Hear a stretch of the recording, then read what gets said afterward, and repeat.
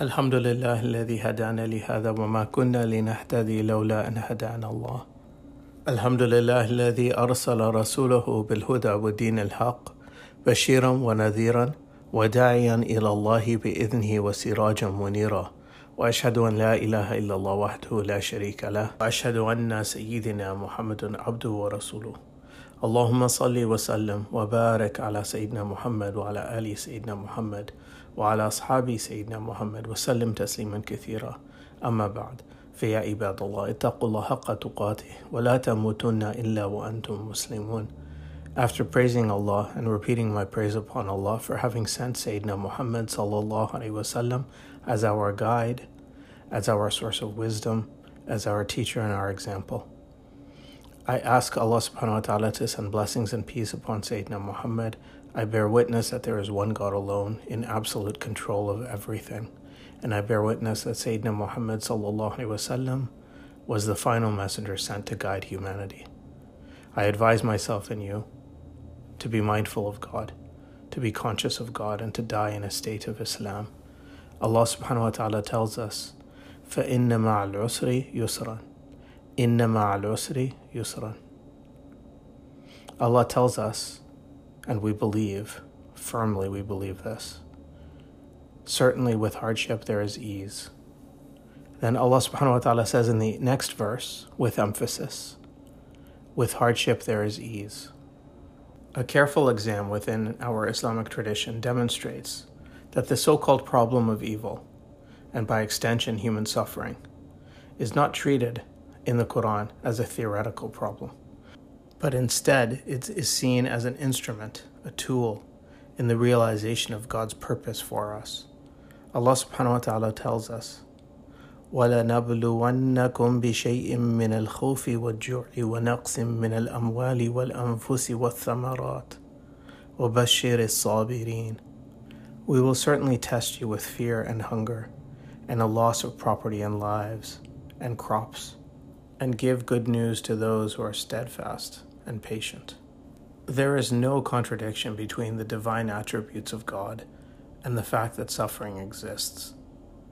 The Quran's affirmation of God's omnipotence, His total power, is not under question. Allah subhanahu wa ta'ala says, قُلِ اللَّهُمَّ مَالِكَ الْمُلْكِ تُؤْتِي الْمُلْكَ مَنْ تَشَاءُ وَتَنْزِعُ الْمُلْكَ مِمَّنْ تَشَاءُ وَتُعِزُّ مَنْ تَشَاءُ وَتُضِلُّ مَنْ تَشَاءُ بِيَدِكَ الْخَيْرُ إِنَّكَ عَلَى كُلِّ شَيْءٍ قَدِيرٌ. Say, God is the holder of all power. You give control to whoever you will, and you remove it from whomever you will. You elevate who you will, and you humble whomever you will. All that is good lies in your hands. You have power over all things. As Muslims, we believe this. Allah knows best. We know this and we believe it. And there has to be a difference between people who believe in an all-powerful, merciful God and those who don't. At the creation of our great-grandfather and grandmother Adam and Eve, Sayyidina Adam wa Sayyidati Hawa, Allah subhanahu wa ta'ala tells us, وَإِذْ قَالَ رَبُّكَ لِلْمَلَائِكَةِ إِنِّي جَاعِلٌ فِي الْأَرْضِ خَلِيفَةً قالوا أتجعل فيها من يفسد فيها ويسفك الدماء ونحن نسبح بحمدك ونقدس لك قال إني أعلم ما لا تعلمون. The angel asked Allah subhanahu wa ta'ala why He would create humanity that would spill blood and cause corruption. As Allah subhanahu wa ta'ala tells us in the Quran, when your Lord said to the angels, indeed I will put upon the earth my representative, and they said, will you place upon it one who will cause corruption and shed blood, while we declare your praise and we sanctify you? Allah subhanahu wa ta'ala said, indeed I know that which you do not. Allah didn't give the angels a deconstruction about their questions on the problem of evil that would be caused because of humanity. He simply said, I know what you do not. We can't allow ourselves to think that if we had power, we would somehow do better. This is not the dar of perfection. This is not the abode of perfection. This is not the place for that. But this doesn't mean that we don't ask questions. When tragedies happen on a larger global scale with the Uyghurs, or what's happening in Palestine and Yemen, or the very close to us, like the residential schools, or the terror attacks in London, where 3 generations were killed from one family just a few days ago. It hurts us on a very personal level. Prophet Muhammad ﷺ had a son who died at a very young age. The Prophet was a little older, and for him it was his only son, and he had just died. His eyes filled with tears and his heart was in pain. And the companions saw that he was in pain, and they were all in pain, and many were crying. Abdurrahman bin Auf said, Ya Rasulullah, even you're weeping. And he said, Ya Ibn Auf, this is a rahmah, this is a mercy. And then the Prophet wept more, and he said, the eyes are shedding tears, and the heart is grieved, and we will not say except what pleases our Lord. O Ibrahim, we are grieved by your separation. Ibrahim was the name of his son who had just died, and the Prophet ﷺ said, Inna al-ayna tadma wal-qalba yahzan wa la naqulu illa ma yarda rabbuna wa inna bifiraqika ya Ibrahim lamahzunun. The Prophet ﷺ told us that for the believer, no matter what happens, it's good. And this is not the case for anyone except for a believer. For if something happens that's good for them, they feel delight and they thank their God, and this is good for them. And if they get into some sort of trouble or some sort of calamity, they endure it patiently.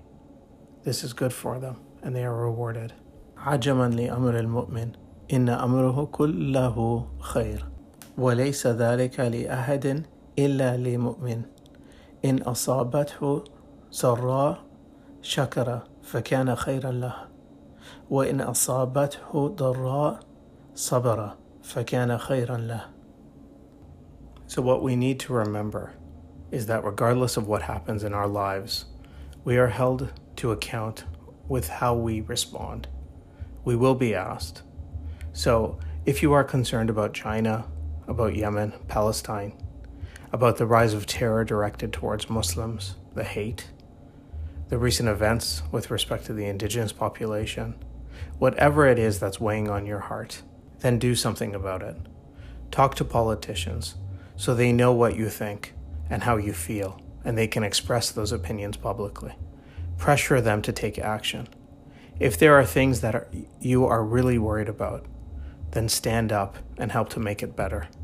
And when you do that, when you take action to make things better, then you become agents of those verses that I recited at the very beginning. You become an agent of فَإِنَّ مَعَ الْعُسْرِ يُسْرًا.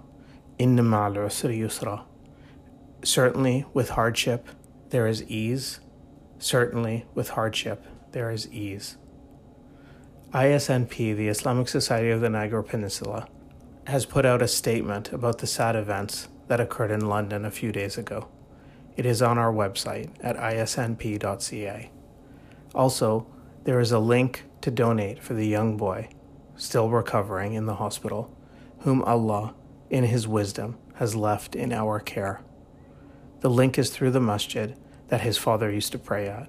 May Allah have mercy on 46-year-old Salman Afzal, his 44-year-old wife, Madiha Salman, their 15-year-old daughter, Yumna, and their 74-year-old grandmother, Talat Afzal. May Allah subhanahu wa ta'ala have mercy on them. O Allah, forgive our living and our deceased, our present and our absent, our young and our old, our males and females. O God, whomever you choose from among us to live, let them live on Islam, and whomever you choose to die, let them die on faith. Allahumma ighfir li hayyina wa mayyitina wa shahidina wa ghaibina wa saghirina wa kabirina wa dhakirina wa unthana. Allahumma man ahyaytahu minna fa ahyihi ala al-Islam wa man tawaffaytahu minna fatawaffahu ala al-Iman. Ameen, Ameen, Ameen. From the Islamic Society of the Niagara Peninsula, I am Murtaza Najmuddin. Assalamu alaikum.